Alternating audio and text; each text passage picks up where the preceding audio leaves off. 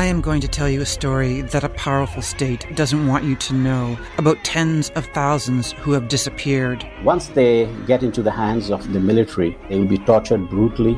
It's a story so dangerous to tell that for some it's meant ending up on a kill list. She was seen as a dangerous political actor and a threat to Pakistan's security, but she was a local hero. The Kill List, a 6-part investigative podcast, available now. Get early access to episodes at cbc.ca/listen or by subscribing to the CBC True Crime Premium channel on Apple Podcasts. This is a CBC podcast. Wellness. Vitamins and supplements. Ozempic and Wegovy. The detox diet. Sweat out the toxins. I eat more than bone broth and vegetables. I always try and get a little bit of meditating in. Try out cryotherapy. Corporate wellness company. Any kind of skincare, any kind of self-care. But I take it almost regularly. No wonder your skin looks great. Well Founded is a new series here on The Current looking at wellness, what works, what doesn't, and what's backed by evidence. Well, our relationship with saunas seems to be getting steamier. TikTok and Instagram are full of sauna champions who believe sitting in a sweltering room is the secret to living longer and living better. This morning, we're going to hear about both, but first, we're going for a sauna. And to do that, we need some wood on that fire.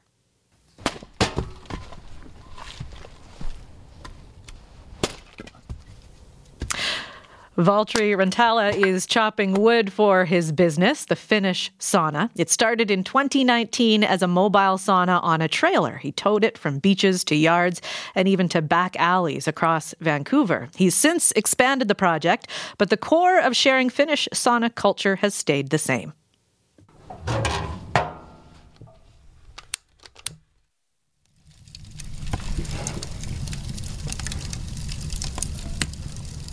The heat has a slightly, not even slightly, but it has a humbling, softening, and present awakening characters to it. So it cultivates a space where you want to share and listen and be in whatever comes up. So I love sauna for storytelling, for listening stories, for singing, or just being in silence and listening to the fire crackle.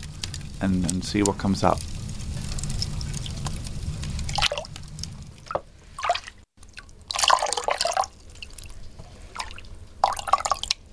Okay.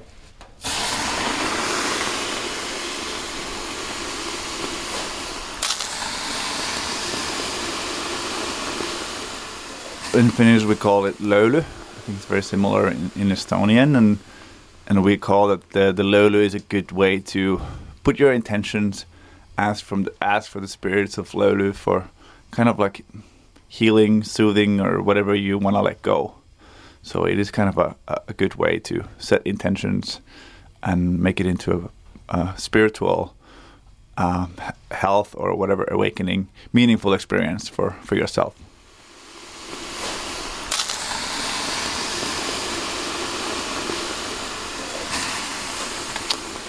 The memories are coming back now because I go back home and I have 8 nieces and nephews there, which are from 2 months to 11 years. So you can see the whole, all the chapters and the different steps in the sauna life when they first start in a little top in the floor. When they become a bit more like 4 or 5, you start like going with the bottom bench. 5, 6, you try the top bench. And I think my memories would be somewhere around 4 or 5. With mom and dad and just going for it and being like overwhelmed and then rolling in the snowbanks after and we would make a hole in the lake with the ice, which would be like 3 feet thick, and then have little stairs to go down the ice and have cold dips. And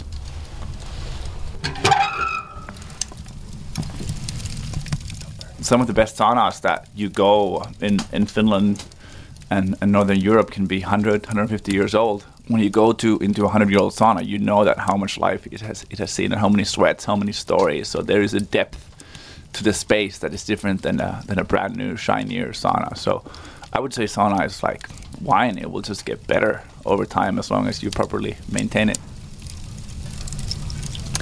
But Finland shouldn't get all the credit. Estonia also has a vibrant sauna culture. Anna Hintz is an Estonian filmmaker. Her documentary is called Smoke Sauna Sisterhood.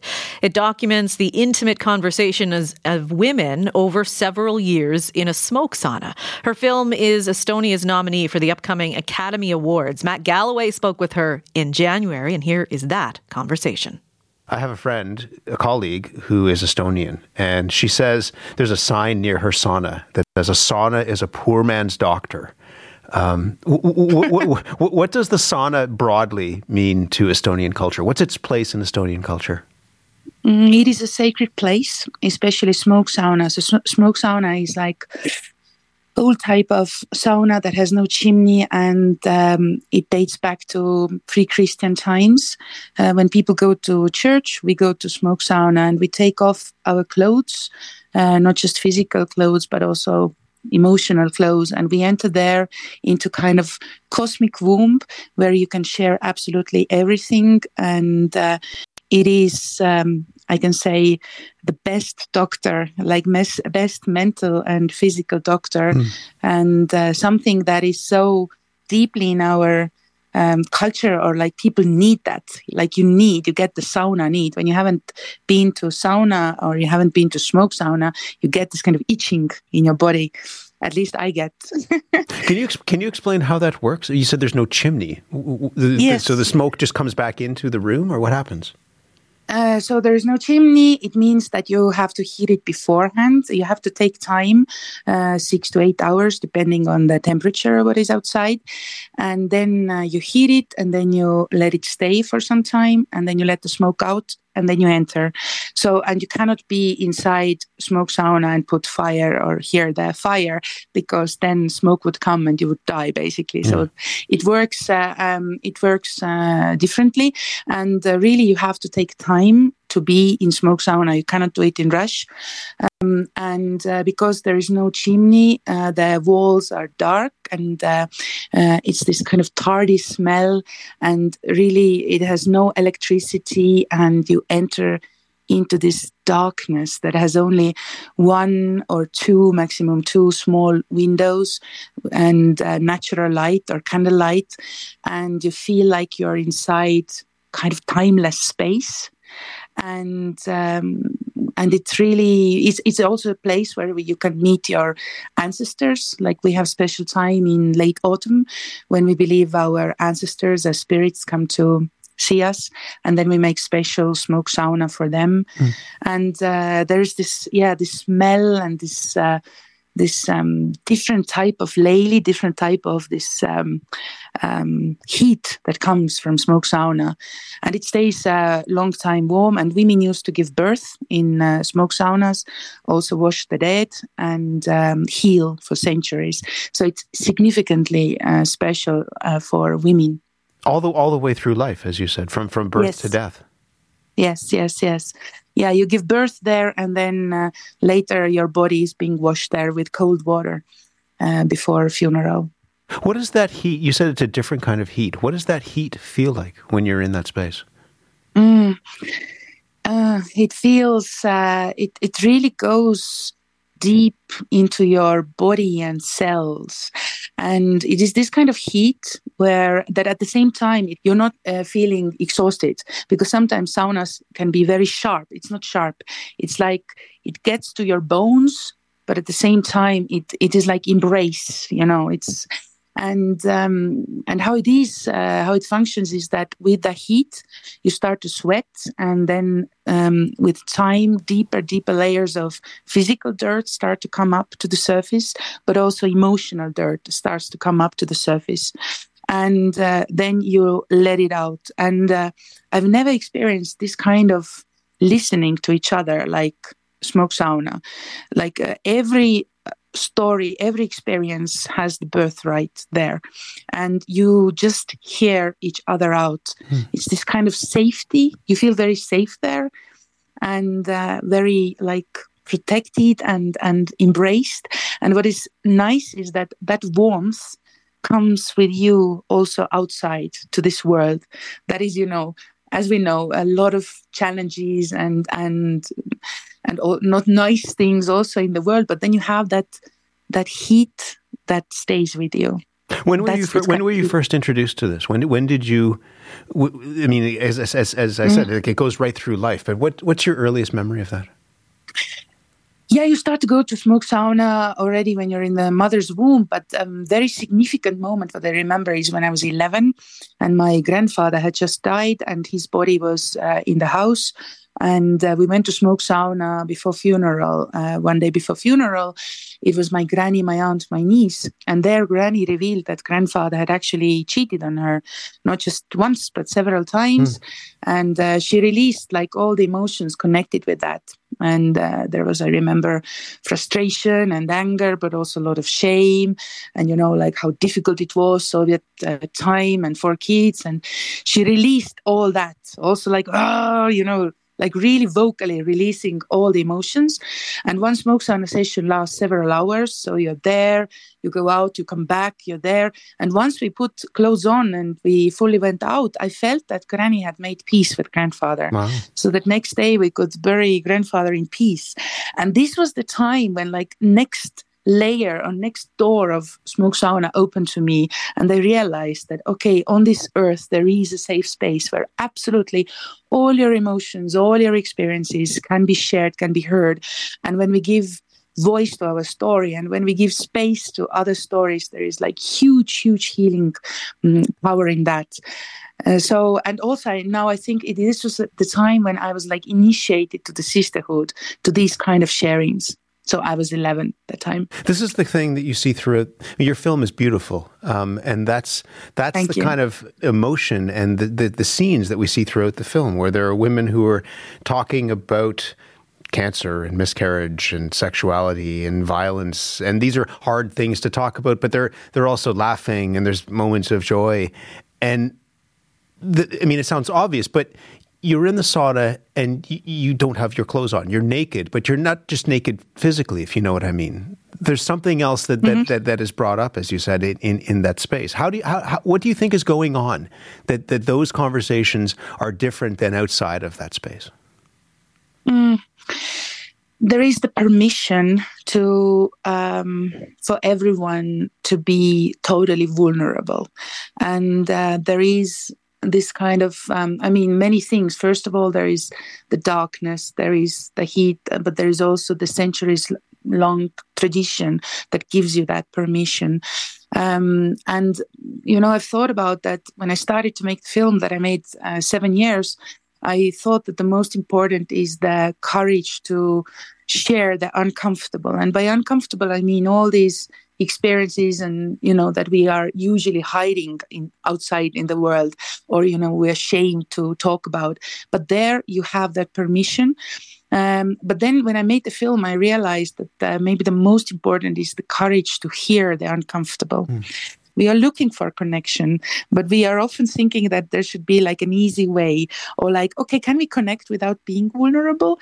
And I'm like, no, there is no other way. It is through that vulnerability. And you learn to be okay with that. You learn to be okay with the uncomfortable. You learn how to be okay with the vulnerable. And you after that, you start to feel more and more alive. And my granny said that, when we have traumas, then they are like frozen water inside us. But and sometimes we can find ourselves in deep, dark winter, just ice fields. But it's so important to remember that ice has the power to flow again. We just need warmth and safety, and then we can melt our traumas. So with that thought, I say a lot of love to everyone. Your granny was right. Thank you. Yeah. Thank you, Anna. Thank you. Anna Hintz's film, Smoke, Sauna, Sisterhood, will be playing in Toronto at the Ted Rogers Hot Doc Cinema beginning on the 26th of January. It's 2011 and the Arab Spring is raging. A lesbian activist in Syria starts a blog. She names it Gay Girl in Damascus. Am I crazy? Maybe. As her profile grows, so does the danger. The object of the email was, please read this while sitting down. It's like a genie came out of the bottle and you can't put it back. Gay Girl Gone. Available now. Well, it turns out that saunas aren't just culturally important. Researchers are finding evidence that they can help both your heart and your mind. Dr. Peter Attia is a Toronto-born medical doctor who specializes in lengthening lifespan. His latest book is Outlive, The Science and Art of Longevity. He's in Austin, Texas. Dr. Attia, good morning. Yeah, thank you. Are you a sauna person? I am, yes, very much so. Tell me about that, because that changed, right? You used to, I remember reading somewhere that you used to believe that, they felt great, but that was kind of it. What did you learn that led you to become, as I say, a sauna person? Maybe about 10 years ago, my view in looking at the literature was there were a lot of what were called healthy user biases. So people of higher socioeconomic status, people who were healthier tended to use sauna. But I repeated the analysis, or I should be more clear, I had my team repeat the analysis in 2020, late 2019, and actually came to a different conclusion based on the strength of the data, that in fact there probably was causality there. And if that's the case, then it would imply that using sauna, at least within the parameters that the research suggested, might actually reduce the risk of chronic disease. Tell me more about that and what you learned and what we know about the health benefits of using a sauna from medical literature, from research that's been done. Well, I think, it's always easiest to stop with the findings, and then what's a little harder to parse out sometimes is the why. But the findings would suggest an unambiguous association between sauna use at about the following frequency. So in individuals using sauna at least 4 times a week, at least 20 minutes per session, at least 179 to 180 degrees Fahrenheit. And I apologize that my Canadianness has, I've forgotten what that is in Celsius, but I'm guessing it's about 80 degrees Celsius, maybe plus or minus. But so we're obviously talking about a very hot sauna here, at least 20 minutes, at least 4 times a week. And if an individual does that, the association is clear that there is, on the order of a 30% reduction in the risk of cardiovascular disease and on the order of a 60% reduction in Alzheimer's disease. So then the next order question is, well, okay, what would be the mechanism for that if we were to believe that there's causality there? And I think here it gets a little harder to figure out, but I would actually attribute 3 benefits, 2 of which are kind of technical, but one of which I think is interesting and not necessarily as technical. So on the technical level, I think we're seeing an improvement in cardiovascular function. So there's this concept called hormesis, or stress, where little bits of stress are very beneficial when we respond to them and recover from them. So the obvious example of this is exercise, right? Everything you do while you're exercising is actually stressful to the body, right? Your heart rate goes up, your blood pressure goes up. None of those things would be good for long periods of time, but it's when your body responds and recovers from those things that good things happen. Similarly, when you're in a sauna, your heart rate goes up, your blood pressure goes up, your body's working very hard to rid itself of the extra heat. And that hormetic stress, because it's just given in small doses, produces a positive effect during the recovery. The other thing that seems unique to sauna is something called heat shock proteins, which, as their name suggests, are proteins that are produced when the body's under a lot of heat. And those heat shock proteins you can think of as little sort of, garbage disposal cleaning crews that walk around the body, cleaning up cellular debris, cells that are potentially, on the down, that are maybe going to become cancerous or things of that nature. But I actually want to emphasize a third benefit to sauna that I wouldn't have fully appreciated until I started becoming a regular user, which is sort of the pro-social effects of sauna, right? So it's really a wonderful time to be completely detached from your electronics, a TV, your phone, the stresses of life. And you're often doing it with people you enjoy being with. So for me, that means my wife. My wife and I are always in the sauna together. And it's a great time for us to talk. And we just tend to do it in the evening. So it's kind of part of the wind down ritual to produce a far better night of sleep. And I don't think you can discount the health benefits of that. You mentioned earlier that there was the possibility of minimizing risk of Alzheimer's. What more do we know about that? Well, again, at this point, it is just a very, very strong association. But again, I don't think it's an accident that the 2 chronic diseases that seem to have an improvement of risk are cardiovascular disease and Alzheimer's disease, because those 2 diseases, more than any 2 chronic diseases, tend to travel together. And the old adage that what's good for the heart is good for the brain is almost universally true. And so I think what's happening is that the same factors that are improving circulation, reducing inflammation, utilizing these heat shock proteins, as we talked about, they're having all of these favorable effects on the heart. And I think we're also seeing them have the same effects on the brain. And of course, Alzheimer's disease is a pretty complex disease. There's many paths to get there. There are some that seem a little bit more genetically predetermined. There are some that seem a little more tied to the same types of risks of cardiovascular disease. And it might be that we're seeing just a subset of that disease respond favorably here. It's interesting in talking to you about this at a time when we're seeing stats that show that life expectancy in countries like Canada and the United States is trending downward in recent years. What do you make of that? Why is that happening? Well, I can't speak to Canada because I'm not as familiar with the stats, but I can speak to the United States, and it wouldn't surprise me if they're very similar. In the United States, you're absolutely correct. The past 4 years have seen a reduction in lifespan. There's two things going on there. One, which is transient. So you have to sort of strip out the COVID deaths from that, because that was obviously seen across the globe. But even when you strip out deaths from COVID, the U.S. is still on a decline of life expectancy. And it's actually being driven by what we would call deaths of despair. So these are deaths attributed to alcohol use, accidental overdose, and suicides. And in particular, it's the former two that are driving it the most. So alcohol-related deaths and accidental overdoses more than suicide or deliberate self-death. And so, again, we can speak to what that's about and what might be at the root of that. Is it a crisis of meaning, despair, other factors, isolation? I think there's probably a lot of things that factor into that, but it is worth noting that that trend began before COVID.